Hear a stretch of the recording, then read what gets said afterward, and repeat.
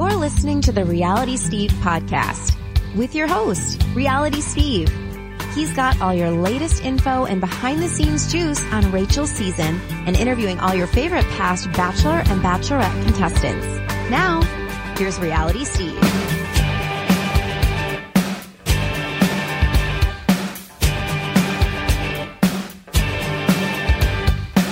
Welcome, everyone, to podcast number 32. I'm your host, Reality Steve. We got a very special guest, someone we've been chasing down for a little bit, and we finally got her for this podcast. But first, I want to talk to you about Carvana. Do you dread spending your Saturday haggling with a car salesperson? I know I do. With Carvana, you can skip the dealership and buy your next car online. Choose as soon as next day delivery or pick up from the world's first coin-operated car vending machine.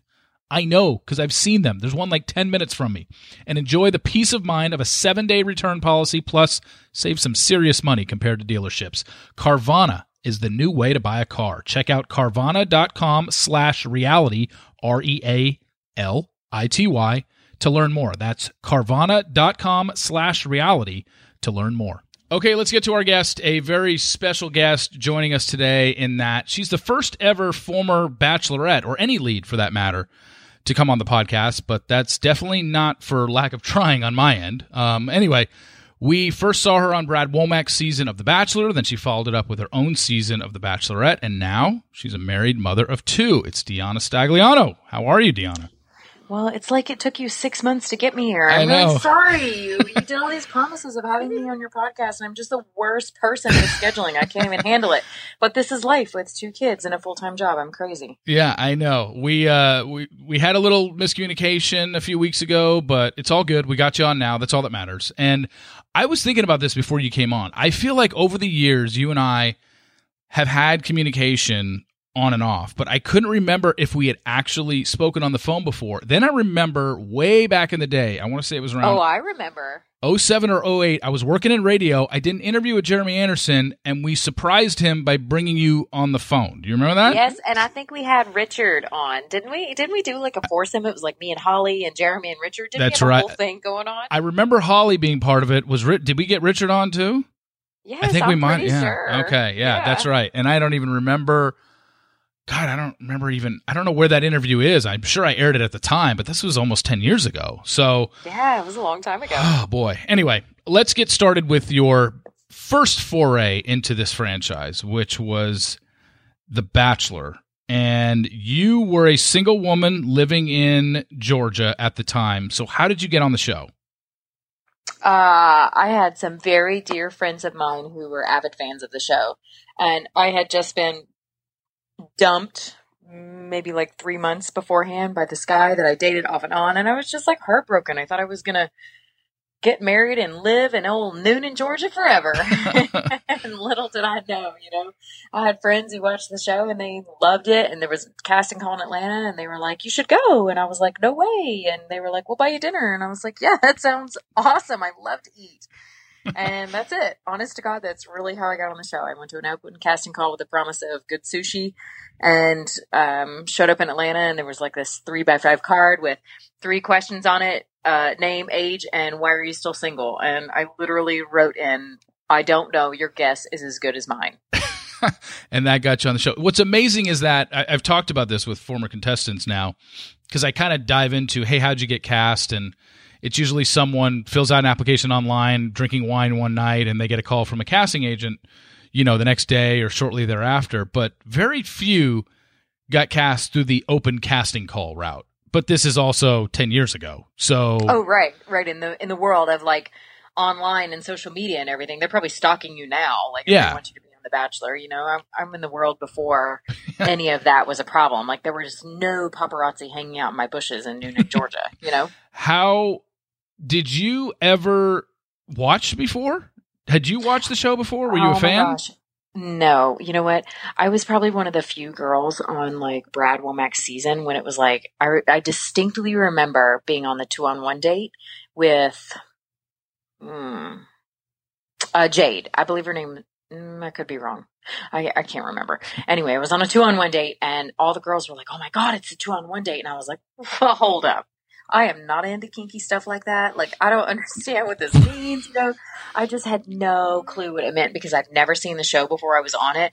I had no clue what it was about. I knew that there were a couple of reality shows, this and Survivor, but I'd never seen the show before and I was not into things like that, so I didn't even know what to expect. So you thought the 2-on-1 date was something sexual, like immediately? Yeah, like a threesome. I was like, what kind of television show is this?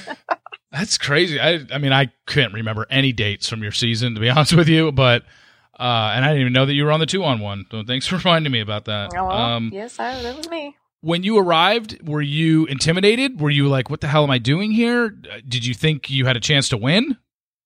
Well, I honestly, I didn't even want to go. Like, I went through the process just because they kept calling and I was like, well, let's just see how far we can go. And then when I made it to LA and did that last step of interviewing and made it through, and the producers were like, oh my gosh, you're so great. Buy your dresses. You're coming to LA to be on the show. I went home and I literally looked at my sister. I had just bought a house, and I started a career in real estate. And I was literally like, I cannot go. I'd never even thought in a million years I would make it this far. And I can't believe they chose me. Like, I don't know that this is something that I want to do, like put my life on reality television like this. Not just for myself, but like put my family through this. I just didn't know if it was something that I wanted to do. So I had actually told the producers that I didn't think it was going to go. And my sister just was like, you know what, you should just think about it. And if it's not right, you can always come home. And I was like, yeah, maybe you're right. If it's not right, I can just come home. If I don't like the guy, then I'll come home. And I realize in the world of The Bachelor and The Bachelorette that it is today, this sounds incredibly stupid, probably to you and everyone else who is listening. Yeah. But I really went on the show for the right reasons. Oh. I didn't make $1 million. I didn't get fake boobs. I didn't get new teeth. Yeah. I really went on the show for genuine reasons. I really wanted to have my fairy tale ending, and that was it. That was all I cared about. And even when I went on The Bachelorette, you can ask anyone in production, I didn't negotiate a paycheck. As stupid as that sounds. Yeah. I was in it for the right reasons. Bottom line. You didn't go on to promote your sunglasses that you were given before you went on? I am not selling diff eyewear. Yeah. No. I mean, and there is something in that. It's probably taken me a long time to get to that point, but I'm really proud of that. I'm really proud of that. I didn't do it for a paycheck. I'm really, really proud of that. I was in it for the right reasons. I was very genuine about what I wanted, and that, I think, says a lot about someone. I wasn't in it for a career change. What point in the Bachelor season, how far into filming were you where you were like, number one, I'm into this guy, and number two, now I think I'm probably going to get to the end, and I might win this thing. Or he might pick me. Say win, but... I'm trying to think back because The Bachelor feels so much longer ago than The Bachelorette, even though they were only, 6 months apart? Yeah. It just feels so long ago, probably because I don't know that I ever really knew who Brad Womack was, but man, I probably didn't really feel like I got Brad Womack until maybe the fantasy suite dates, simply because that was the first one-on-one date that I got. I didn't get any alone time with him. That is so weird because that would never happen. Nobody would get a hometown date, let alone a fantasy date, without a one-on-one during the season. But I think filming was shorter back then as well in terms of episodes. Yeah. We only filmed in 4 weeks. If you made it from beginning to end of the show, it was 4 weeks. And we only traveled to Cabo. It's not like we went to around the world. We went to Cabo. You could do that in one day. Yeah. I would probably say it was about that. I remember I have a distinct memory of going on that fantasy date and being at dinner in Cabo and just getting the sweats and just being super nervous and wanting to tell him that I had these feelings for him, but not really knowing how to say it because it was such a weird, messed up situation. I'm dating the same guy with all these girls. And in real life, mind you, I would never do this. I would never do this in real life. One, I would never be this vulnerable. Two, I would never let some man date 25 other girls and me and just let me like fawn all over him. I just have too much pride for that, So it was probably around like the fantasy dates in Cabo. And then once we had that date and I confessed like that I was falling in love with him and, that I thought I was at the time. But it was the Bachelor bubble speaking when you probably said that. Yeah. You had not a thing to worry about. It was very easy to do that, to feel like you loved someone. There was nothing else to concentrate on but the Bachelor. And then you got to spend the night together. And I'm not going to I think many people will say what happens in the fantasy suites and viewers can speculate what they think goes on, but it's not the same for everybody. I think I think some people have sex in there and some people don't. And some people choose to tell and some people don't. But either way, at the end of the day, it is 12 hours that you could spend alone with someone with no cameras around and no producer telling you what you have to talk about. And you can just be real for that short period of time. And it's really nice. I want to take a break real quick to talk to you about Men's Wearhouse. This year marks the 10th anniversary of the Men's Wearhouse National Suit Drive. Donate your gently used professional attire to any Men's Wearhouse store from July 1st through the 31st and give a man a chance to transform his life. That starts this weekend. But if you don't have a suit to give, don't worry. They are collecting all kinds of professional items, including sport coats, slacks, dress shirts, sportswear, outerwear, dress shoes, ties, and other accessories as well. Then, all of the donated items will be given directly to nonprofit organizations that distribute them throughout the community.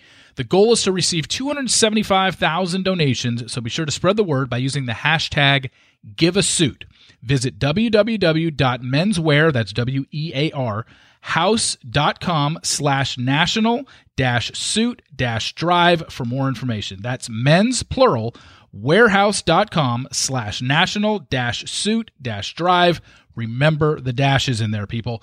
Those who donate will receive a thank you coupon for 50% off of regular priced retail items, or text NSD, as in David, to 66960 to receive $10 off your purchase of $50 or more. The Men's Wearhouse National Suit Drive. Give a suit, change a life. Also, I wanted to talk to you about BarkBox. You know I'm a fan of this, even though Maddie passed away a while ago. I do have some, I guess, nieces and nephews that are dogs. They are Merlin, Jester, and Hollywood. Anyway, BarkBox. So you know all about them. They're a monthly delivery service of all natural treats and super fun toys curated to match your dog's unique needs, including allergies and chew preferences. It's a great way to try a variety of USA, Canada-made treats and unique toys from local and small businesses that you may not otherwise be able to find. Plus, each box centered around a different theme. You've got the country fair, the bark ball, my favorite, Pooh York City, or the Brooklyn hipster to keep dogs engaged, interested, and happy. And when your dog falls in love with something from the box, you can easily find it again on barkshop.com, the BarkBox app, or by texting BarkBox. For dogs, it's like the joy of a million belly scratches. But if for some reason your dog doesn't like something in the box, BarkBox will send you something that they will love, and it's for free because they're all about the dog's happiness. Better yet, every BarkBox ships within the U.S. and the continental U.S. So I told you about my sister's dogs. That would be Merlin, Jester, and Hollywood. Yeah, she's a fan of Top Gun. I got this for them when we did the first go-round with BarkBox, and they absolutely loved it. They tore through every toy.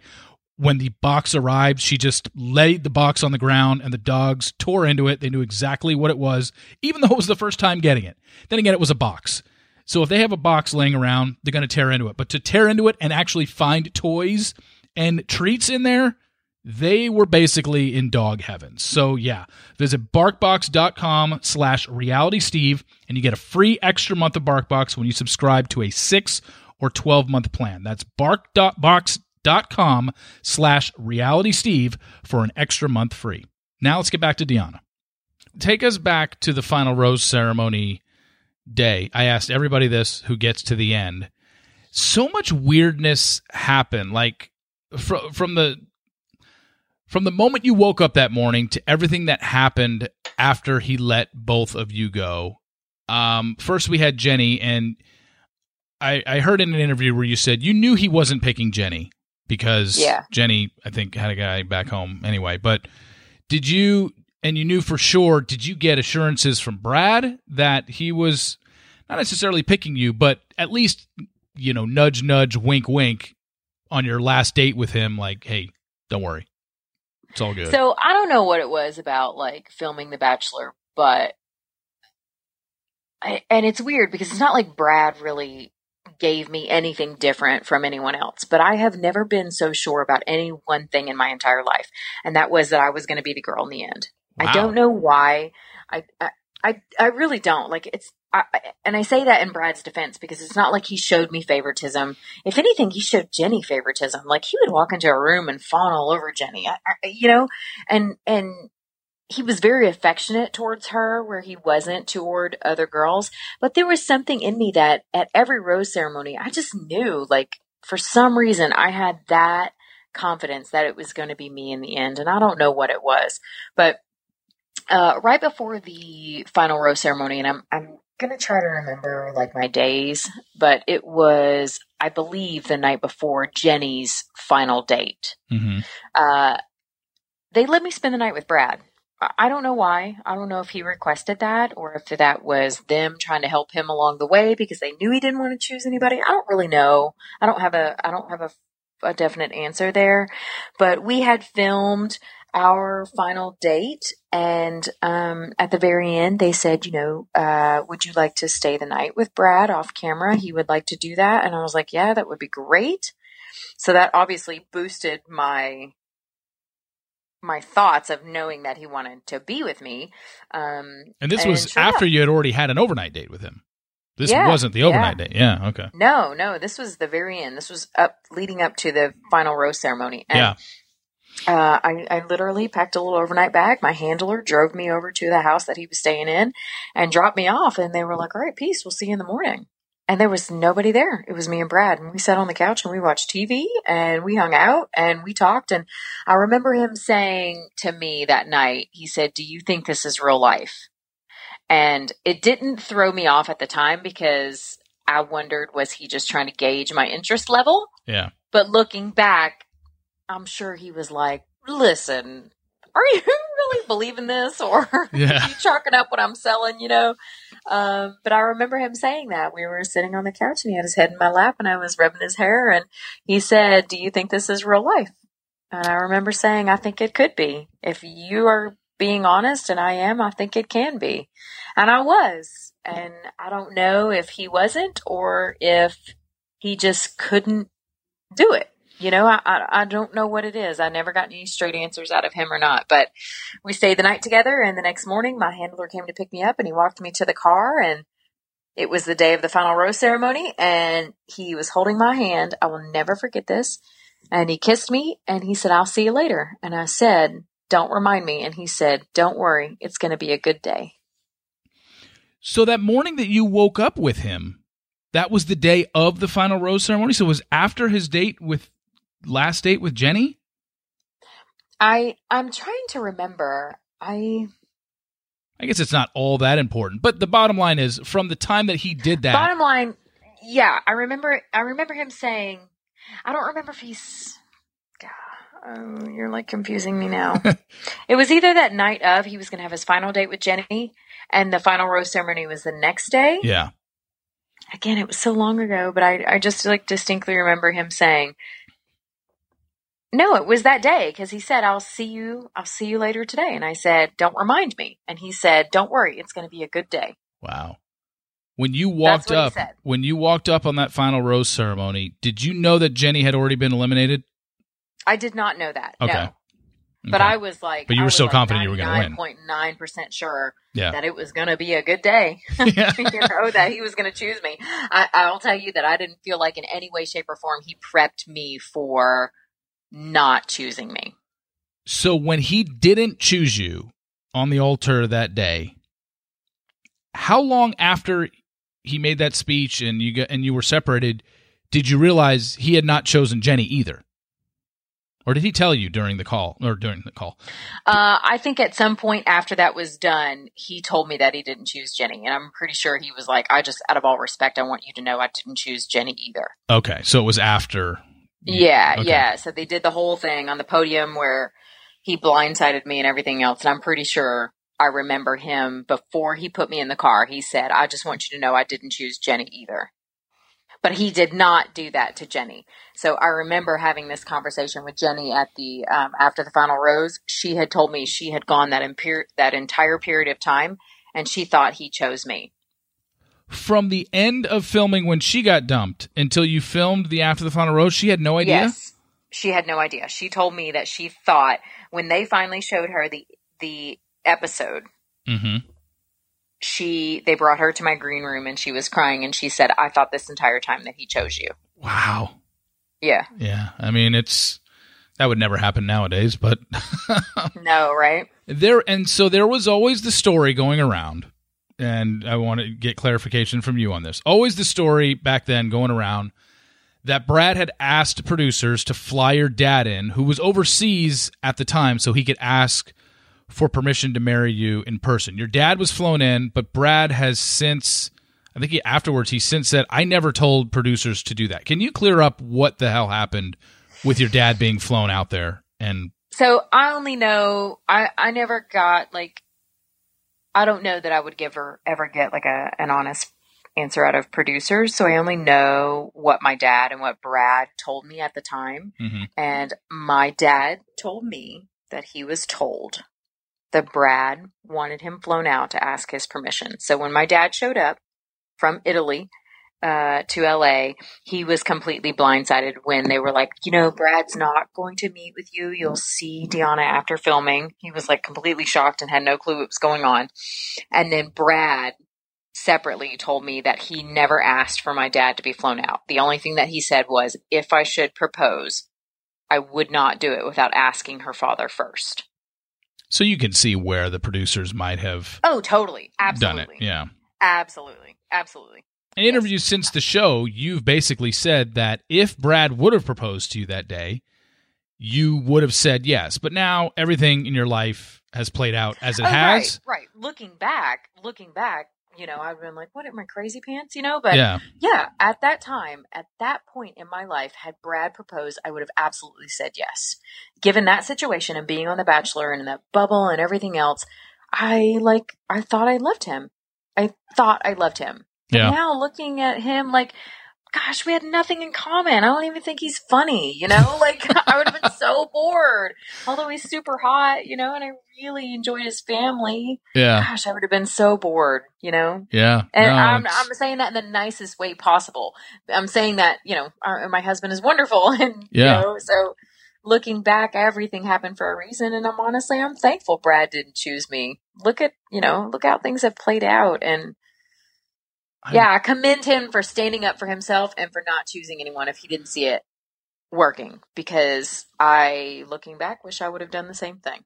It's almost like the most realistic, and I've said this over the years, I always thought it was the most realistic ending to this show, because you don't as Brad doesn't handpick the people to come on the show. Right, it's like if you don't like any of these girls to feel like you should marry them, you should be able to say no, but people invest time into the show. They don't want to see that at the end. They don't want to see, I don't like either of you. See ya. Right. Or, everybody wants the fairy tale ending. Yeah. Everything wants everything wrapped up in a pretty red bow. But he was, at the time, literally the most hated man in America. He was crucified for that. Like, why didn't you just at least pick one and continue to date them or whatever? It's like, and that's just the show. People that are so obsessed with the show talking about it when they weren't, they couldn't separate the show from reality, essentially. But honestly, like, Steve, I kind of feel the same way. Like, all he ever said, even like in interviews and to me, he was like, DeAnna's wonderful. She's everything I've ever wanted in a woman and all of these wonderful things. And for a long time we kept in touch and he would text me and ask me to come and visit and stuff. And I'm like, well, why didn't you try to date me then? Like, okay, you didn't want to promise me forever. Yeah. Right? You didn't want to marry me because you barely knew me. I'll give you that. But if you weren't ready to like let me go, then why not just date me? Like, what? I don't understand. So post show, he was still in contact with you and wanted to see you? Yeah. Like possibly date you? Invite me out to text it. I don't know. I never went, and we had a very.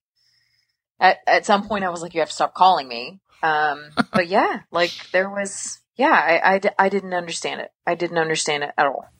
You guys, you're never gonna believe this, but I finally gave in. You know my stance on food services, the Bachelor and Bachelorette contestants, that pimp out all their food service stuff on Instagram and have the smile on their face.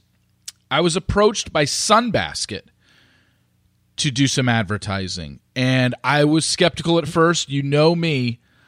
But they said, why don't you just try it out and tell us what you think? And they sent me some meals. I actually took the time. You know me. I don't cook. But I was like, well, if they're going to send me stuff, I might as well try it. And you guys, it's really good. Like, believe it or not, I made the ricotta stuffed chicken breasts with tomato panzanella, and it was really good. Sunbasket. Can you believe this? It's a huge part of eating healthy is just finding the time to do it. Taking the time to plan your meals, trek to the farmer's market, figure out portions, it all adds up. And if you're like me, you don't have all the time to do it, nor do you really want to do it usually. So you'll love Sunbasket. They deliver delicious, healthy recipes and fresh ingredients straight to your door. You get dinner on the table in 30 minutes. It's healthy cooking made easy. Actually, it took me 26 minutes to make my full meal. You'll get organic, non-GMO ingredients from the best farms and fishermen. Everything is seasonal and sustainably sourced. Sunbasket offers paleo, gluten-free, vegetarian, breakfast, lean and clean, and family options created by an award-winning chef and approved by nutritionists. Each meal comes with pre-measured, fresh ingredients and easy-to-follow directions. And trust me, if I'm able to make this stuff, you can, because I don't cook. And if I do cook, it's literally heating up pasta. I can make pasta by heating up the noodles and heating up the sauce and then mixing it together. Not very hard. I actually had to cook the ricotta stuffed chicken breast with tomato panzanella, and it was really good, and it was really easy to make, and it's delicious. Time in the kitchen, very well spent, which is very, very rare for me. So go to sunbasket.com/Steve today and get your first 3 meals free. That's sunbasket.com/Steve to get 3 healthy, easy-to-prepare meals free. Sunbasket.com/Steve. Now let's get back to a little more of DeAnna. Well, let's transition into Bachelorette, because this was funny, because the way you were announced as the Bachelorette is so different than, how they do it now. Because I've heard you tell this story, and it's really funny, because for those that don't remember, you were announced as the Bachelorette on Ellen's show. So tell everyone how that all came about and how clueless you were to what was going on. Oh my gosh. Well, when I came home from The Bachelor, the producers obviously kept in touch with me, but here I was thinking like, oh, they really like me. They're really worried about my feelings. And they were just like, so how are you? Are you recovering? Are you still single? Are you dating one? And everybody every week was calling and just like keeping tabs on me and like if I was seeing anyone and what I was doing and all this stuff. And then finally, maybe like a couple of weeks, 2 or 3 weeks afterwards, they were like, would you ever consider being the Bachelorette? And I was like, well, I don't know. Now it's too soon. And they just kept calling and asking that question. And then after I was like, yeah, maybe I'd consider it. Then they kept calling and saying, well, so what if this happened? And then it led to all of these things. And finally, one of the executive producers called and he was like, well, if you would consider being the Bachelorette at some point, we are looking at a handful of people. So we're going to go ahead and send the contract over. And if you would take a look and send it back, that would be great. Just in case we were to ever consider you. And I was like, yeah, okay, I'm stupid. I'll sign it. And sure enough, they sent it over and I signed it and I didn't think anything about it. And they just kept calling and I was thinking they were calling because they really liked me. They wanted my well-being, And then I remember the PR person calling and saying, hey, they would love to have you back out to be on the Ellen show. And I was like, well, that's so great. She's awesome. And they were like, yeah, she just wants to see you. And I was like, well, why? And they were like, well, she just wants an update on your life and how you're doing and what you're doing now. And I was like, well, I'm not doing anything. I still live in Noonan, Georgia. And I'm still single, and that's pretty much it. And you had gone on Ellen after Brad had dumped you as the Yes, sympathetic yes. figure. So you're like, yeah, why am I going on again? What's the point? Yes. And Ellen had made it blatantly clear, like, she did not like the way that Brad Womack ended the show. Like, Yeah, she was I remember that. pissed about it. Yeah. So I was like, this makes no sense. Why would she have me on? I'm just like a normal girl and I'm still single and nothing is new in my life. And they were like, well, come on out and tell her on national television. I was like, yeah, that sounds great. I'll do that.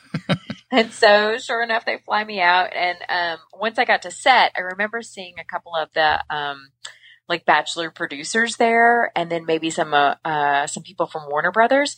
And I was like, oh my gosh, how random that you guys are here. And they were just like, well, yeah, Warner Brothers does this and this and this. And I was like, oh my gosh, I'm so glad to see you. It just didn't click.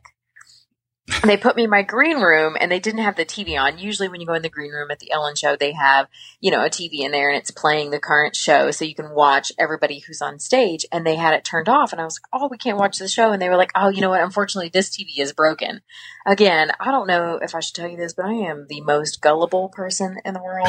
I didn't ask any questions. I was like, whatever, this is so fun. I love coming back here. This is great.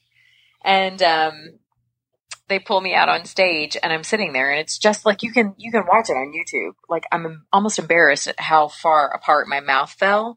But yeah, I was completely shocked. Here they'd lined everything up perfectly. I'd signed my contract. I'd done everything. I hadn't dated anybody, and they pulled me out on stage, and Ellen was literally like, yeah, we think you're awesome, and I pulled some strings, and you're going to be the next Bachelorette. And I honestly didn't know what to say. I think 5 seconds went by, and I just sat there with my mouth wide open, and I just stared at the audience like, are you guys freaking kidding me? How soon after that happened did filming start? It must have only been a couple of weeks. I remember going back to my hotel room that night, and one of the casting directors called me and did the whole spiel. Like, what are you looking for in a guy? What kind of guys do you like? Physical, mental, all of those things. Are you Christian? Like, they asked me every question that I could possibly want in a guy. So it must have been, maybe 2 or 3 weeks. I went home and I kind of gathered my things and headed out. Okay. And when they asked you that, you answered, I want short, goofy guys that wear stupid jackets the first night, right? That was on your... I love snow and I like to snowboard. Not... Oh gosh. There's so much to talk about with your Bachelorette season. But I think the Bachelorette season, this is so good because it's one of the more interesting ones. So the first night, well, coming from you, that's very flattering. Yeah, no, it was one of the more interesting ones because the final choice was just seriously out of fucking left field, and everything that happened post-show okay, we'll get to that in a second, but let's go back to your first night. You pretty much knew who your final four were first night.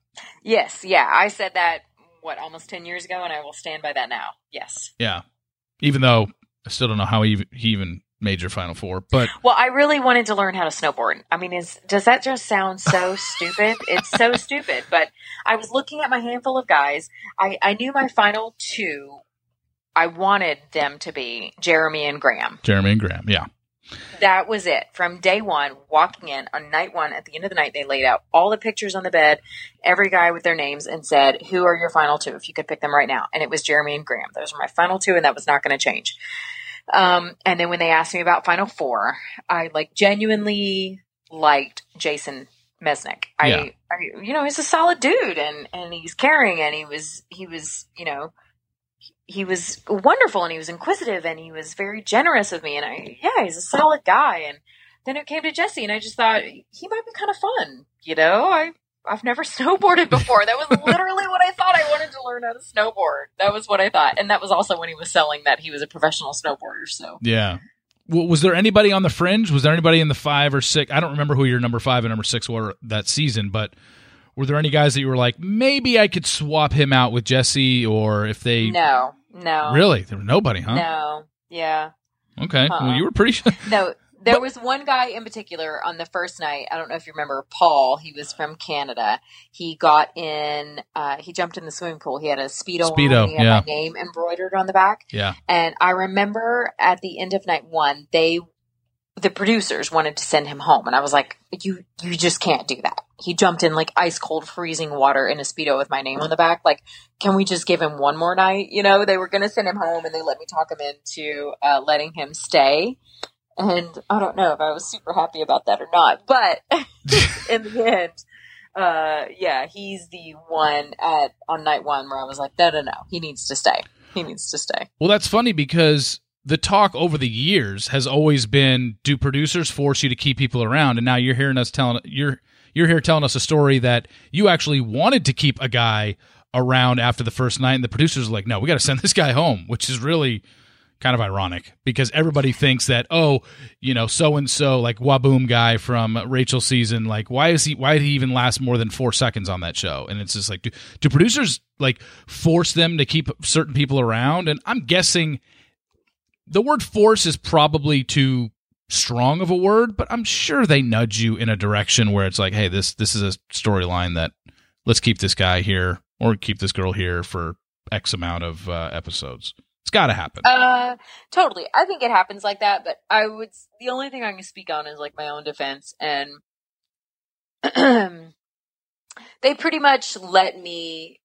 But honestly, I really only cared about my Final Four. I was just trying to get down to Final Four. Yeah. Everybody in between was just like, I don't want to say dead space because that's not what I mean. But like, I have some really genuine friendships and I'm still friends with some of the guys from my season. Mm-hmm. But I only cared about that Final Four. And I'm really bottom line, I only cared about like Jeremy and Graham. Like at the end of the day, it was those two. And I just wanted to get to those two.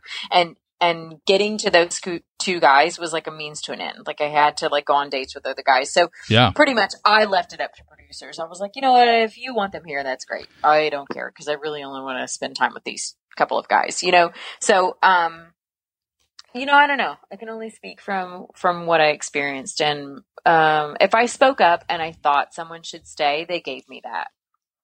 Well, it's been talked about over the years, and you recently spent time with 5 other Bachelorette leads when you guys did the People magazine photo shoot cover, that pretty much all the Bachelorette leads, and I guess the Bachelor leads as well, on the first night kind of know. You were set on 4. I think probably over, if you ask all those girls, Ashley and Allie and Emily and Jillian, you'd get I knew who my top 4 to 6 were at that point. You just know. You just kind of know who tickles your fancy at that point. And well, I think women are better at that anyway. Yeah. Like, women can walk into a bar and see 5 hot guys and be like, well, I only want to talk to those 2 people. You know, like I just think women are better at that.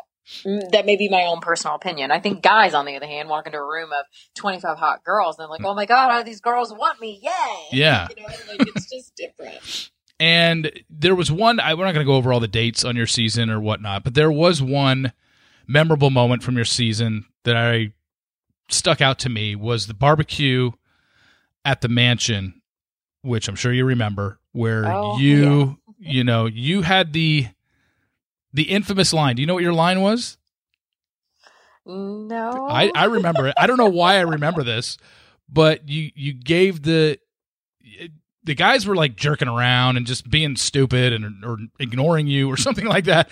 And you said you were crying. You were very upset. And you said, y'all are breaking my heart. You remember that? Oh, Lord. I remember you crying and saying, y'all are breaking my heart. And what happened that day? Oh, man. I'm pretty sure every bit of that drama was directed towards Graham Bunn. Oh, it's Graham. Oh, I didn't remember that. Okay. But it wasn't. It didn't air that way. Oh, okay. And I didn't let it be known that way because in a room full of a lot of pretty wonderful guys, I didn't really want them to know that it was all about Graham, but it was all about Graham. You know? Okay. And there was one guy in particular, the chef. Robert. Yeah, Robert.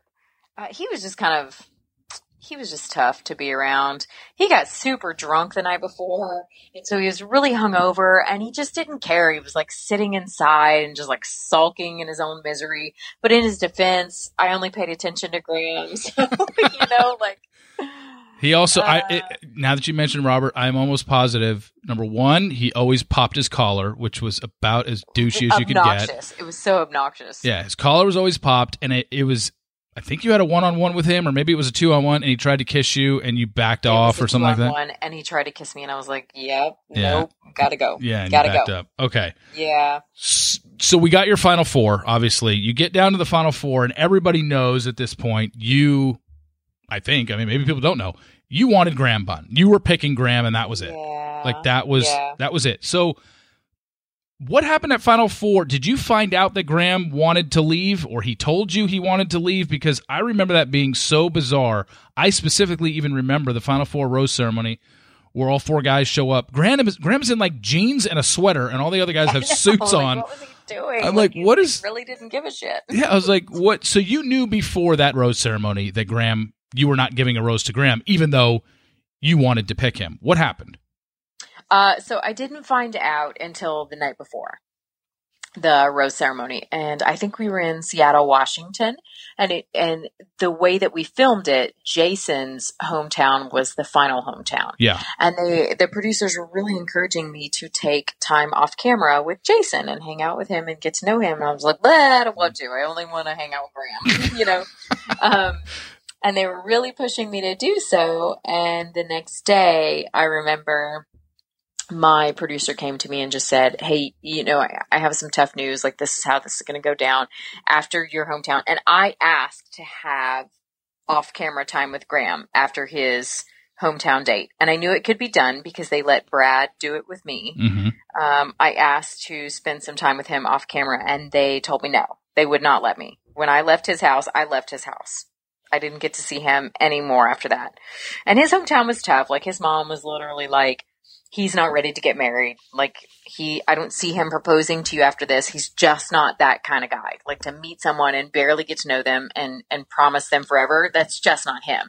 So I wanted to spend some time with him off camera and just share how I felt and just let him know, like, I get what this all is, but if you're in it, I'm in it too. And they would not let me be with him off camera. So right before the rose ceremony where he went home, the producers came to me and said, Graham has asked to go home.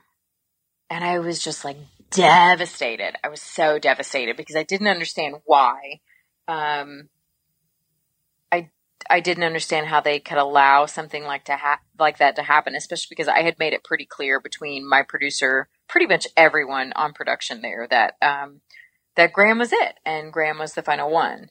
So the only way that they explained it was that he asked to go home, and that was pretty much it. And then they told me how the rose ceremony would go, that I would give out my roses, and that it would look like I was sending Graham home.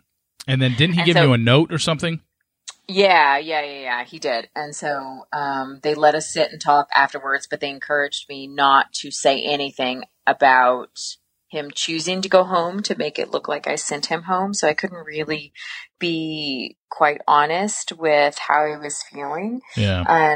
And yeah, they were pretty much like, whatever. He showed up in jeans and he's just standing there with his hands in his pockets like he's ready to go. And so I was kind of pissed and frustrated at the same time. And later on, he told me that he didn't ask to go home, that he was told if he couldn't propose to me because that's what I wanted, that he should go home because that's what I was looking for in the end. But he didn't. So it was like he did want to go home because he wasn't going to propose to you. Right. Okay. Right. Makes sense. Where did you head off for overnights? Where was Bahamas, right? Weren't you guys Bahamas? Yes, we went to the Bahamas. Now your final 3 are Jason, Jesse, and Jeremy. Hey, 3 J's. I didn't realize you had 3 J's in your Jason, Jesse, and Jeremy are your final 3 in the Bahamas. So if you wanted your final 2 to be Graham and Jeremy, Graham leaves, you're upset. How does Jeremy not win this thing? Oh, what happened? Jeremy didn't win this thing, and Jeremy and I went on a one-on-one date. And he was so concerned with how big his abs were on camera. What? Are you serious? Oh, I'm kind of just being obnoxious here. But we were on a one-on-one date in Palm Springs, and Frank Sinatra's house, and there was a pool out back, and so of course we have to get in our swimsuits to get in the hot tub or the swimming pool. And I remember sitting there, and while they were filming us, I remember watching Jeremy, and he was like sitting on the steps, and he was flexing his abs because the camera was pointed directly at him.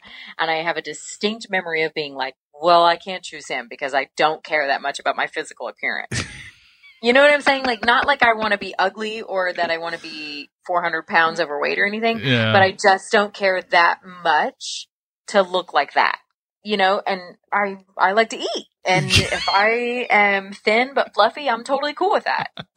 And so really that's what it was for me. That's what it was. That's what that killed your lady boner with Jeremy. Yep. Yes. There are way more things to me that are more important in life and love than how hard is my six pack.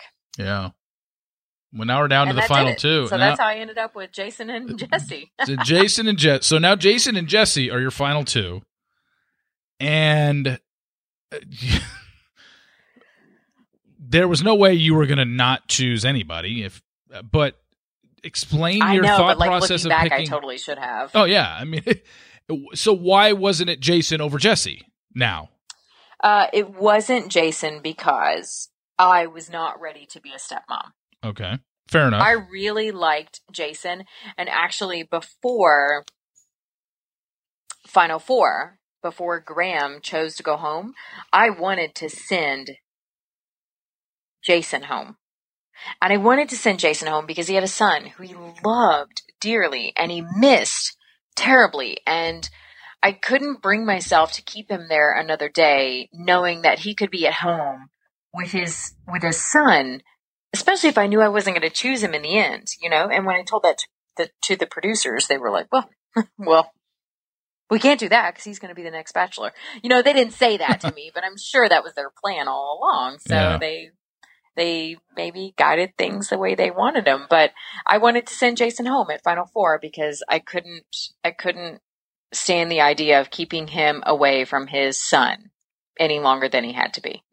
And then obviously things got switched up when Graham went home and Jason stayed. And at Final Two, I knew I couldn't choose Jason because although I genuinely liked him and we had a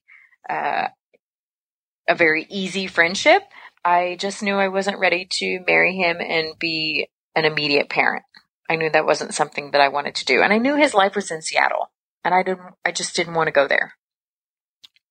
And you pick Jesse Sinsack. I know. It was like, if this is what's left, this is what I got to do. So stupid. And you pick Jesse, and that relationship was...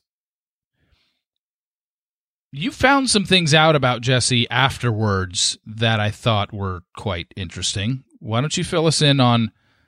Well, first off, let me fill everybody in. Isn't it true that Jesse had a girlfriend the whole time?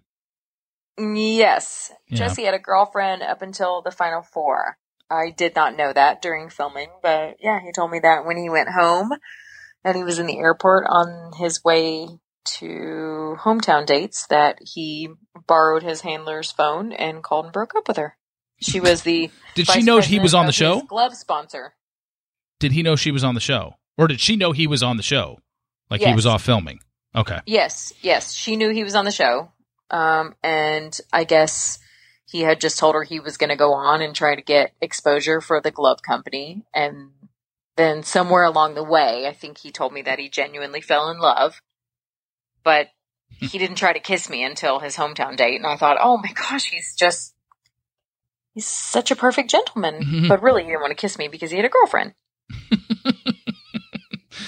And once the relationship started post-show, you moved to Denver, right? Breckenridge. Yeah, you moved to Breckenridge. How, like, once the finale aired, it was pretty much right after that, wasn't it? Yeah, we spent some time in Atlanta. I don't remember at this point how much time we spent in Atlanta, but we spent time in Atlanta, and he hated it. He hated Atlanta. He hated the heat. He hated the humidity. He hated that he couldn't ride his bike a mile down the road. He hated that he didn't have anything in my house other than his clothes. You know, he hated it just as much as I hated Breckenridge. Just, if not more, I loathed Breckenridge. But this relationship, I remember there was a lot of stuff it was, like you said, the beginning of social media and kind of blogs and stuff like that. Wasn't Jesse was very about appearances and making sure you guys were all up in it. Yeah. All up in it. And I'm just not like that. Like, even still to this day, if you go to my Twitter or my Instagram, I'm just like a mom, and it's consumed my kids, but I'm not into like posting every single thing that I'm doing, and I'm just not. And he was. Every time we were on the mountain and I was learning to snowboard, he would be trying to take my picture and post it everywhere or send it to magazines or whatever it was. Yeah, he felt like it was super important. And I think that's because he comes from maybe a business kind of mind, and he was always trying to make money, and that was his way of making money. I don't know, but I like could not stand it. I couldn't stand it. How long did you live in Breckenridge with him? I was probably in Breckenridge maybe 2 or 3 months. It wasn't long. And I know you went back to Atlanta one weekend and you were just like, I got to end this. Like this, I'm not doing this anymore. And then you had to go back, though, to get your stuff and officially do the breakup. Did not go well. And for those that don't remember, you broke up with him when you got off the plane at the baggage claim, correct? Oh, it's so stupid. You know what? Yes, that is like quite literally how it happened, but he knew the end of our relationship was near. Like, we were having problems. There's no way he can claim that he was happy and I like blindsided him. That's just not true. Like, we were unhappy. He was unhappy with me. I was unhappy with him. We had an unhappy relationship. Yeah. We were in a relationship and we met on reality television and we were trying to make it work, but it wasn't ever going to work. I wasn't right for him and he wasn't right for me. And we were both extremely unhappy. We didn't enjoy the same things. We didn't have hardly anything in common, flat out, yeah. You know? So we were having some problems, and in the microscope of things, it is hard being a product of reality television to try to make things work, to try to make a relationship work when there's no one watching, let alone in the microscope of things where everyone is watching. Everyone sees you out and about and they expect you to be, you know, so happy and everything is wonderful. And it's just not like that. It's just not like that. You're thrown into a world where you barely know each other, but you kind of love each other. It's weird. Yeah. And it's so hard to put into words and describe what it's really like. But no, we weren't happy. I was extremely unhappy. We fought all the time. He was unhappy. And yeah, it just wasn't going to work. So when I left Breckenridge to go home, he knew how things were going. So I was really upset when we broke up, when he acted completely blindsided, because he wasn't blindsided. I left Breckenridge and I went home and I said, I need to process some things. I need to figure out what is happening here and whether we even need to be together. He wasn't blindsided. He knew where our relationship was going, but everybody handles breakups differently. And I choose to take the higher road, you know, as opposed to him, who then filmed a YouTube video of himself crying, and it was almost like him crying and like begging people to tell you to not leave him. Or it was something so ridiculous. I'm sure he thought he was going to make $100,000. Yeah. Who knows? Everything to him was a dollar sign. So, and didn't he make that like the day that you?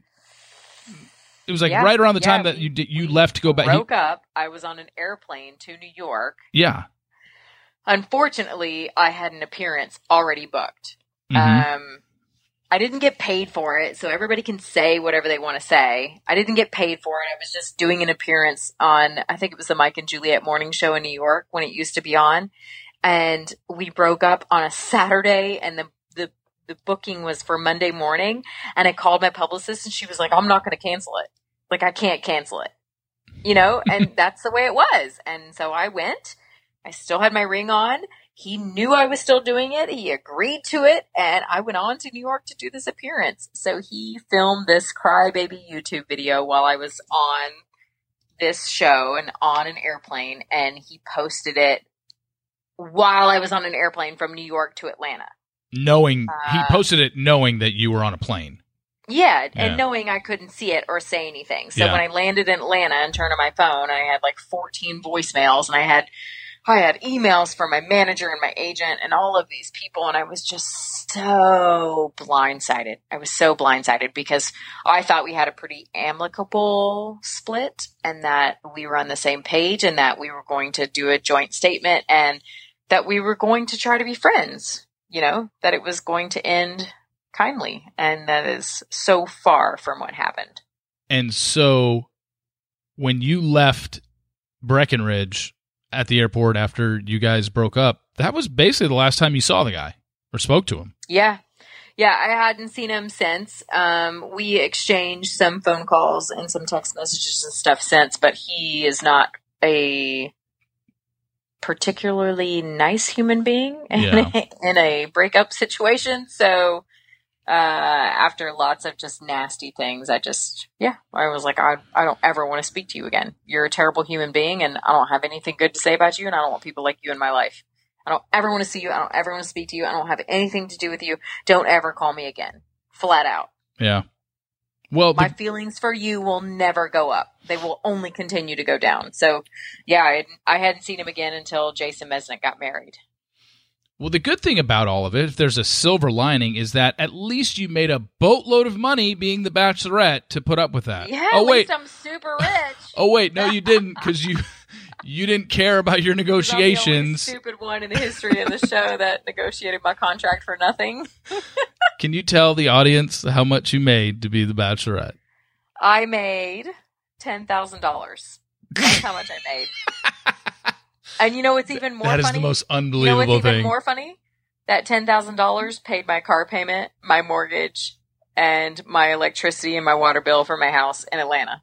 I didn't pocket a single dime. Yeah. I can't. I mean, I knew it was low, but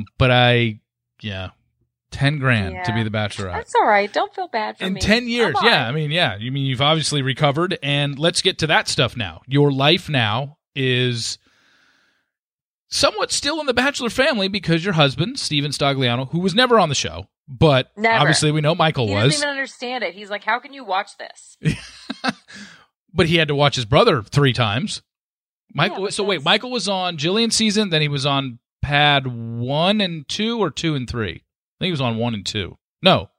Yeah, he was on 2 and 3. 2 and 3. He won Bachelor Pad 2, and then he was on Bachelor Pad 3. Yeah, he won Bachelor Pad 2 in the most awkward, most weirdest. Yeah, because he's with Holly. Or Michael. Yeah, I mean, I had who would I speak to about that? When I had Natalie Getz on and we were talking about it, just that whole thing of how weird it was, the fact that Holly and Blake like pre-taped their engagement. So Michael had no idea. No idea. Yet he won the competition with Holly. Like, the whole thing was so weird. It was a rough time in the Stagliano household, I'll tell you that. So how did you meet Steven, by the way? How did that all come about? Obviously, I'm guessing through some Bachelor function. Because I watched Jillian Harris's season. It was honestly the first season that I ever watched of the entire show, besides my own.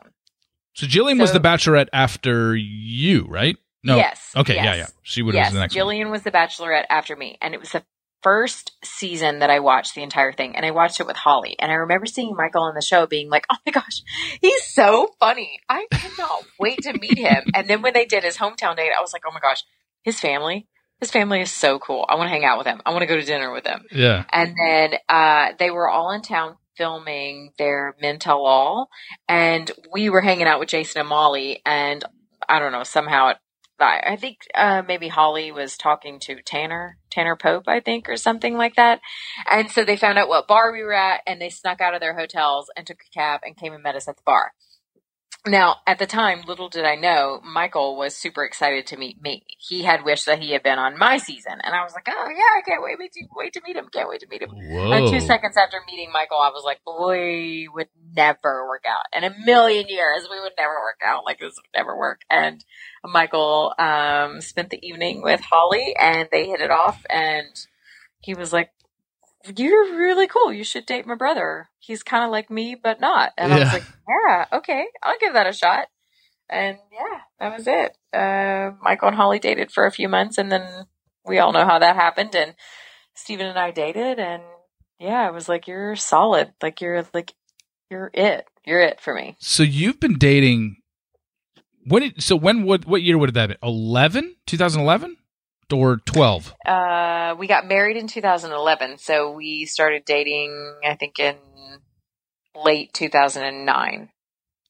Holy shit, you've been married to Steven for 6 years? Yeah. Oh my gosh. This Time October will be flies. 6 years. Tell me about it. I got two kids. No, two kids. You not forgot how many kids you had? Only two. Yeah, you have Addison and Austin. So Yes. tell us about Addison and Austin. Oh, I can't. I won't be able to. I never thought that I would be like an old, sappy, crybaby person, but I am. Okay. Oh, I think it's just one of those things that happen. Like, you have kids and there's just really no way to describe it. Like, they just consume me. They just like, they're my entire world. Like, I love Steven and I love him on a whole different level for like giving them to me, but like my kids are just my world. They are my entire world. Like, if my heart isn't a heart shaped, they have all of it except for maybe like the top right sliver of the corner.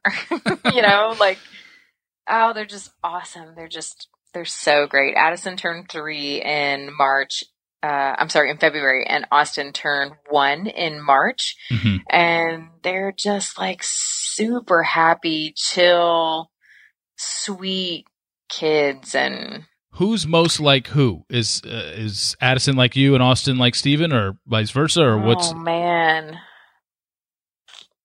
gosh, I don't know. Like, Addison is really outgoing, and I don't know who to compare that to, because Steven and I, neither one of us have a shy bone in our body. Yeah. You know, like like we're super.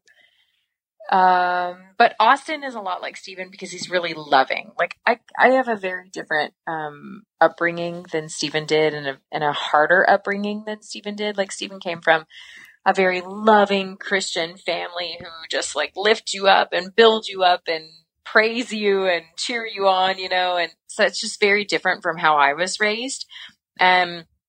Addison is like that. Like, she'll come into the room and be like, "Mommy, do you know that I love you so much?" And I'm like, my heart, like, if it could explode into 1,000 tiny pieces every time she says it, it does. Yeah. Inside my chest explodes into 1,000 tiny different pieces. Like, I just can't. And any parent would know this. Like, it is hard to put into words the joy that they bring to my life, you know? And for the first time last week, Austin was really sick. He had pneumonia, and I had to take him to the emergency room, and he had like 105-degree fever. And I just was like, I realized it's just a fever and it was just pneumonia, but I was like, I would die. I would die. Wow. I would die because they are my life. They are what I live for now. Nothing else in the world matters. I don't care if I'm ever on another television show. I don't care if I'm ever hosting another thing. I don't care if I ever make another dollar to my name, because these two little human beings that belong to me, they're it. They are all that matter in this world, and that is so fine to me. One thing that I remember now through the years, and I can't remember who told me this, is somebody that attended your wedding. It might have been Jeremy that told me. Did Jeremy go to your wedding? Yes, he did. Okay. Jeremy, Richard, Graham. Yeah, it might have been Jeremy. I think Jeremy was the one that told me. He said it was literally the best wedding he had ever been to. Like that makes me so the happy. most fun, because didn't Michael and Steven do like a dance or a rap or something? Yes. They said it was just I the swear, most it was fun. the best wedding I've ever been to. Yeah. What did they do? A dance together, or a rap, or what they do? Choreographed a groomsmen dance, and you can search it. Steven posted it on YouTube, and Steven and Michael, they've always danced. Like, they've always been into dance. They've always been. Well, Michael was breakdancing, like big in breakdancing. Yeah, back in the but what day. you don't know is that Steven was also. Oh. They're very talented twins. They could probably like do their own thing, like have a song and dance on the side of Santa Monica Boulevard. Yeah. But yeah, they choreographed a groomsmen dance where they taught all of Steven's groomsmen how to do this like certain dance to a mashup of songs, and it was the best thing on the entire world. I had no clue. So when they started doing it, I was like, you could hear me in like the video, like screaming, because I just had like, I had no clue. I had no clue. And yeah, it was by far the best wedding I've ever been to. It was in the middle of the South, in the middle of the woods. There were paparazzi, and he got ran over. By the time the end of the night was done, like, we had sent 3 people to the hospital, and by the time the last person checked in, they were like, "Are you from that Stagliano wedding up in the woods?" You know, like, it was by far like the best night of my life. You know, next to my kids being born, that's a given, but by far it was the best night of my life. We had the most fun. We like danced our faces off, and we had the best party. I think I'm going to include that video in the post when this interview is posted. I'm gonna Google search that so people can see it, because I don't think I've ever watched it. I think I remember hearing about it at the time. You can find our wedding video. Like, you can find our wedding video of us getting married. The whole thing is on there, and then part of the groomsmen dance is included in that. Or you could go to Steven's YouTube page and find the groomsmen dance, and it's just so awesome. The lighting is bad because we had no clue, we weren't prepared for it, but it's the coolest thing ever. They're the coolest dudes ever, both of them. I've always heard good things about Michael and Steven. I think that you. Well, I lost my train of thought there. Oh, tell everybody what you're doing, what work, because I think a lot of people think you're just a housewife, super rich reality star. No, I think they think you're a housewife. I don't think people know like what you do. I have. Well, it's probably because I don't ever say it, because I think I work in an industry that's super private, and okay. I work in corporate aviation. Gotcha. I have done that for the last several years, and I think people don't know that because I keep it private. I think I work in an industry that people like that to be private. Yeah. Okay. Private. Okay, I know we're close on time here, so we're gonna wrap it up with I do a rapid 10. We're asked 10 random questions to my guests, and since we're up against it, you can give shorter answers if you'd like, but just rip through these, and we'll go from there. So, question number 1. These are all, some are show related, some aren't, and personal, whatever. Question number 1, what was the most embarrassing thing that you felt you ever did on either show, on either Brad's season or your season of The Bachelorette? Just cringeworthy moment. Oh, cringeworthy. It wasn't caught on camera, but I was on The Bachelor. My bestest friend in the whole world was McCartan, and we were in a hot tub on the lower level of the house that didn't ever get used. I don't know why we snuck down there. We didn't want to be on camera. We didn't want people to notice, whatever it was. I climbed into the hot tub that never got used and was just going to dip my feet in, but because it never got used, it was all like slimy and gross because it hadn't been cleaned. And I slipped and fell, and I fell straight to the bottom and busted my arse, busted my butt so good. Wow. And McCartan, the good friend that she was, she pulled me out of the hot tub and was like, "Don't you worry, I'm gonna go get you some dry clothes," because we didn't want anybody to notice. 1, we didn't want to give up our hiding spot. 2, we didn't want to be embarrassed and a bunch of cameras come rolling down and being like, "Oh my God, what happened? So you fell in the tub, you're so drunk, whatever," She hid me and went upstairs and got me some dry clothes and came downstairs and helped me change my clothes, got me back up to the room. And I was hurt, I was in pain. My butt was busted, and we were up in the room, and I was bent over, and she was putting Neosporin on my rear end where it was bloody and raw. And about that time, one of the PAs walked into the room and was like, "Oh my God, and frantically left the room. I was like, I'm so sorry. I'm like, no, we are not doing what you think we're doing. It was nothing like that. She's just putting something on my butt, but I understand what it sounds like." He totally thought we were getting down, and she was just rubbing Neosporin on my rear end, and that was probably my most embarrassing. Man, that should have made the final. I know, but final cut. Really good at hiding it, and we didn't tell anybody. Me and McCartan kept that a secret forever. Wow. Well, until now. Except for the bruise on the top of my bathing suit, I had it for weeks, and Brad was like, "What is that?" And I was like, "Well, you see." Question number 2. Is there any part of being on The Bachelor or Bachelorette that prepared you for motherhood? Oh, probably not. Okay, not. That's fine. There's probably not enough booze in the world. So. Question number 3. Worst job you ever had? Oh, I worked in a dry cleaner when I was 18, and I got to get out of high school early at noon, and my only job was to go to the dry cleaner, and I would show up at 1 o'clock, and I would work from 1 to 8, just hanging and bagging laundry in the summer heat of Georgia, and it was the worst. It was the worst, and I made $7 an hour. It was the worst. Question number 4. Did you go to your senior prom? Who was your date? And did you have fun? I went to my senior prom. remember his name? I'm pretty sure my date was my high school boyfriend. We dated for 5 years. Oh, okay. And I loved him. He was the love of my life, my first love. And yeah, I'm pretty sure I had a freaking blast. How soon after did you guys break up? We broke up when I was 20. Okay, so a couple years after that then. Yeah. Okay. Yeah, we were together 5 years and yeah.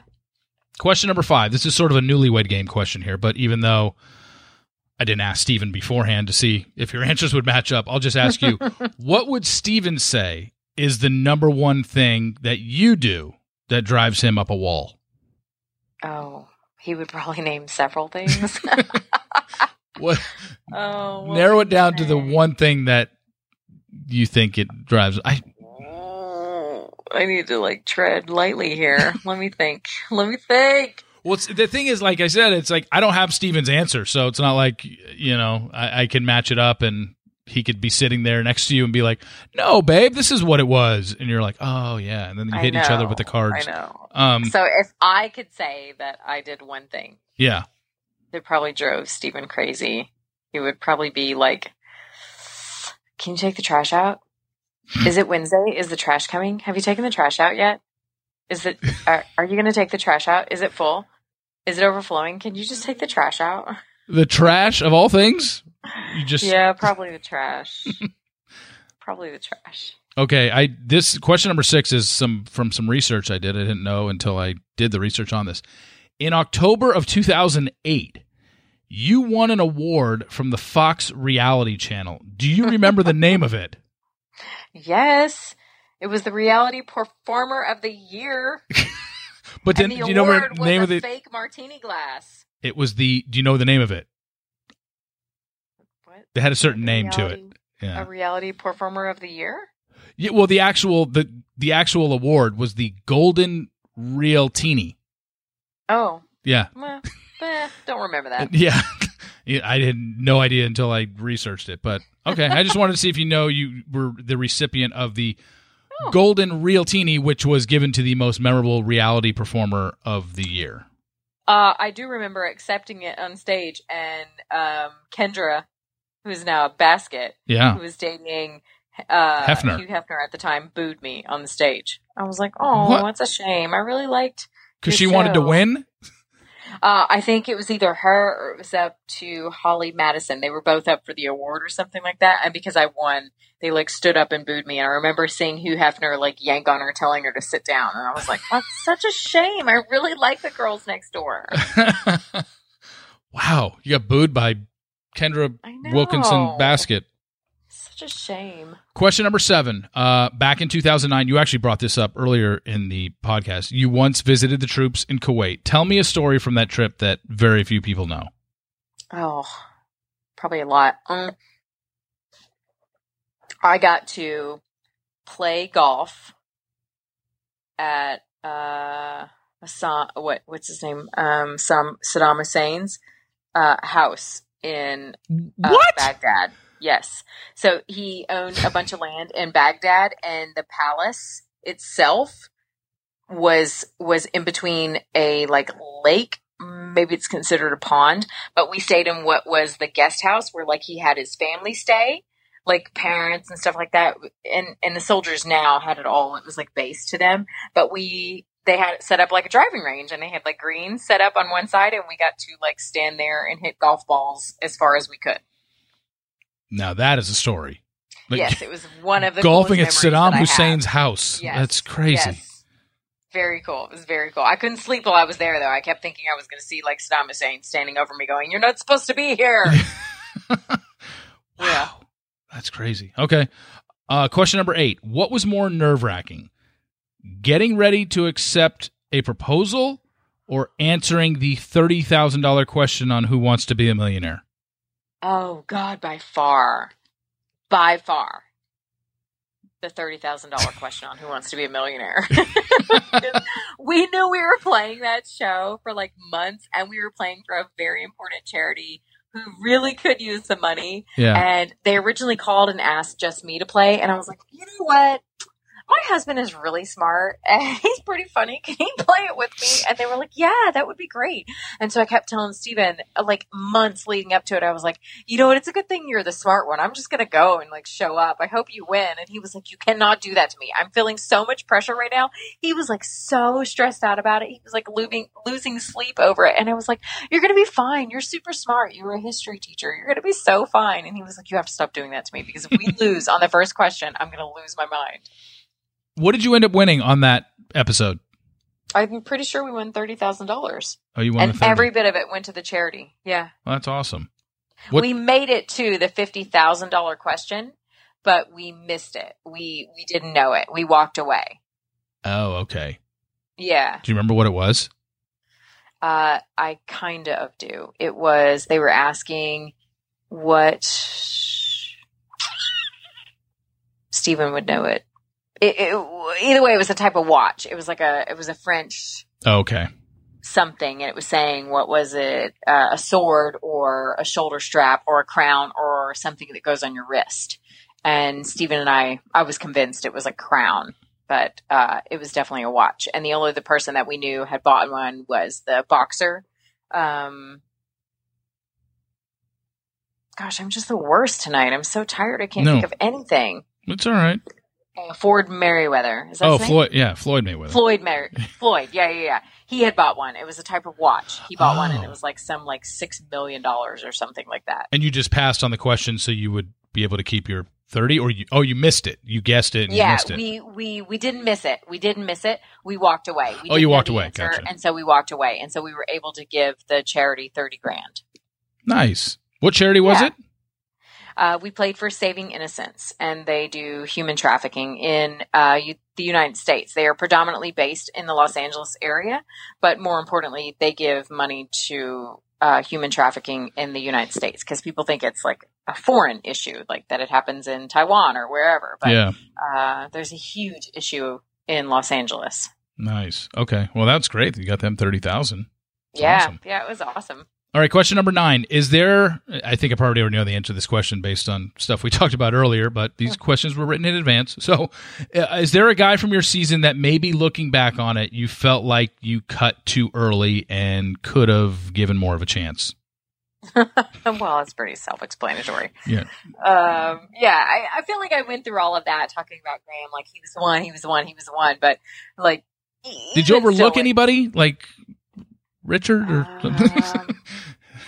No, I don't think so. Even though I adored Richard, like, and we stayed friends, you know, we have still been friends. And even Jeremy and I adored those guys. I just am, I pride myself, like, I'm a pretty good judge of character, and I am a person who knows what I want. And even though looking at those people, I would say that like sending Richard home, that like truly broke my heart. That was on a one-on-one, wasn't it? Or 2-on-1 or something? Yes, and I'm pretty sure he was my first one-on-one, so it was pretty early on. But out of everyone that I sent home on the show, Richard truly broke my heart because I wanted to feel something more, and it just simply wasn't there. And I like loved him, and we were friends, and I thought he was funny, and I enjoyed hanging out with him. But the romantic part of what was supposed to be in a relationship was not there. So when it came time to send him home, it like truly screwed me up. Like really, I didn't sleep for days. I was so upset about it. I was really brokenhearted about it. And the way it was done, I was just, I was really sick over it. I want to say that was like a horse-drawn carriage date. Yes. Yeah. Oh my gosh. God, I don't remember. And he had to get out on his own. I mean, I was devastated. They literally, they couldn't even film an interview with me afterwards because I was like, this is the worst thing. I can't go on. Like, this is the worst thing in the world, you know? Yeah. That sucks. Oh, well, poor Richard. Poor Richard. Question number 10 is something I do called Explain Your Tweet, where I go through your tweets and I find something that... oh, no. You didn't really... Yours weren't too bad. This was a combination of like... I don't post bad tweets. I'm like, hey, I'm eating ice cream. Yeah, exactly. Kids play. Yeah, so this was a combination of like, I think 2 or 3 tweets because it was one thought, but you couldn't get it all in 140 characters. So your tweet, this was from April 9th, so this was just a couple months ago. You tweeted, I find the Southwest lineup to be strange. You have a boarding group, but I always feel awkward trying to make sure I get in my position. No one wants to be stuck in the middle seat for 3 hours if they don't have to be, but it's always strange when you have to say, oh, I'm in position 16, so I'm in front of you. Am I alone here? Maybe I'm too nice, scared. End quote. Do you have a Southwest story, just an awful Southwest experience when it comes to that whole boarding process?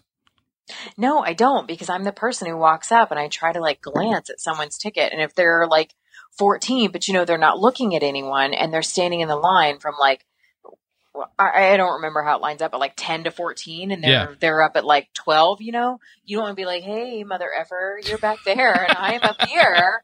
I'm just kind of like standing behind them like, oh, I hope they don't choose my seat because I don't want to deal with them, but yes, I think it's so weird. The cattle call. Oh, why can't you just give me a seat? Like, just give me a seat. Let me choose one. Your tickets aren't that much cheaper.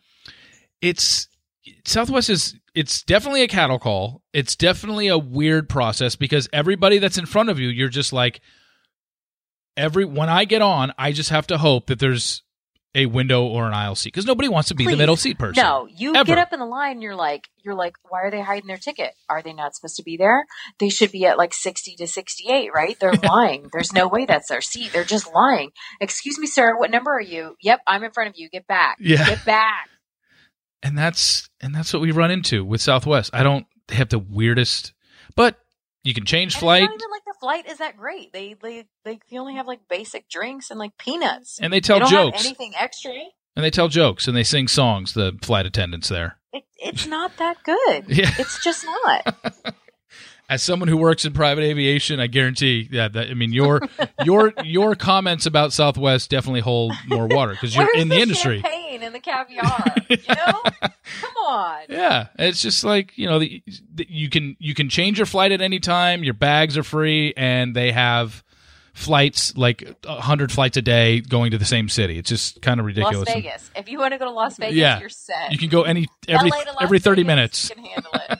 Yeah, that's about it. But, DeAnna, you have completed the Rapid 10. We have completed this interview. I know you need to get to bed because we are recording this very late, but we've been back and forth for the last few weeks. I'm so glad that we got to do this. I know the listeners are going to love this. Thank you so much for coming on and doing this. Oh, my pleasure. I'm glad we were able to work it out. I like the Rapid 10. Oh, you do? Okay. Yeah, I've done it with everybody. That. Everybody. And I some questions are repeats. Obviously, I try to cater at least a few questions to the person in particular. But that's so fun. I've never done that on anyone's podcast before. That's so fun. Like to get new questions that you don't feel like you've answered 1,000 times. That's so fun. No, I appreciate you doing it. You gave great answers, and we found out you hate Southwest Airlines. Perfect. Well, we're all done now. Yeah. So that's great. But thanks again. I really appreciate it. Get to bed, and we will be in touch. All right. I'll talk to you soon, and I'll be expecting my text tomorrow about Bachelor in Paradise updates. Yes, I definitely will. So, all right. Take care. All right. Good night. Thanks, DeAnna. Bye. Bye. Thank you so much to DeAnna for that interview. Literally been chasing her down for a month. She barely has any time. I was finally able to nail her down and get her to record. And that was a lot of fun, especially to hear about all the Jesse stuff. I mean, it's pretty amazing to hear a lead from this show basically say, I wanted this guy, and he was out at Final Four. So talk about a season where they were never going to work. Yeah, her and Jesse were never going to work, regardless of all the stuff, the issues that Jesse had. She wanted Graham. The guy left at 4, and she was stuck having to continue a show, and she ended up doing that. So, unfortunately, she ended up with Jesse. That didn't last very long, and they were done. But then to hear her say that she only did it for $10,000, it's like, wow. Definitely women after her got more than that. But $10,000 for DeAnna to be the Bachelorette, that's pretty crazy. But thank you again to her for coming on. Thank you all for listening. Remember, this episode was brought to you by Carvana. Looking to unsuck the experience of going to the dealership? Then Carvana can help. With Carvana, you can buy, browse, trade in, and finance your next vehicle online from the comfort of your own home. Choose as soon as next day delivery or pick up your vehicle from the world's first coin-operated car vending machine. Yes, there are car vending machines out there. There's one 10 minutes from me. It's crazy. And wave bye-bye to buyer's remorse with their 7-day money-back guarantee. Go to Carvana.com/reality, REALITY, for the new way to buy a car. That's Carvana.com/reality for the new way to buy a car. So thank you all for tuning in to podcast number 32. We'll be back next week with podcast number 33. So until then, we will talk to you soon. See ya.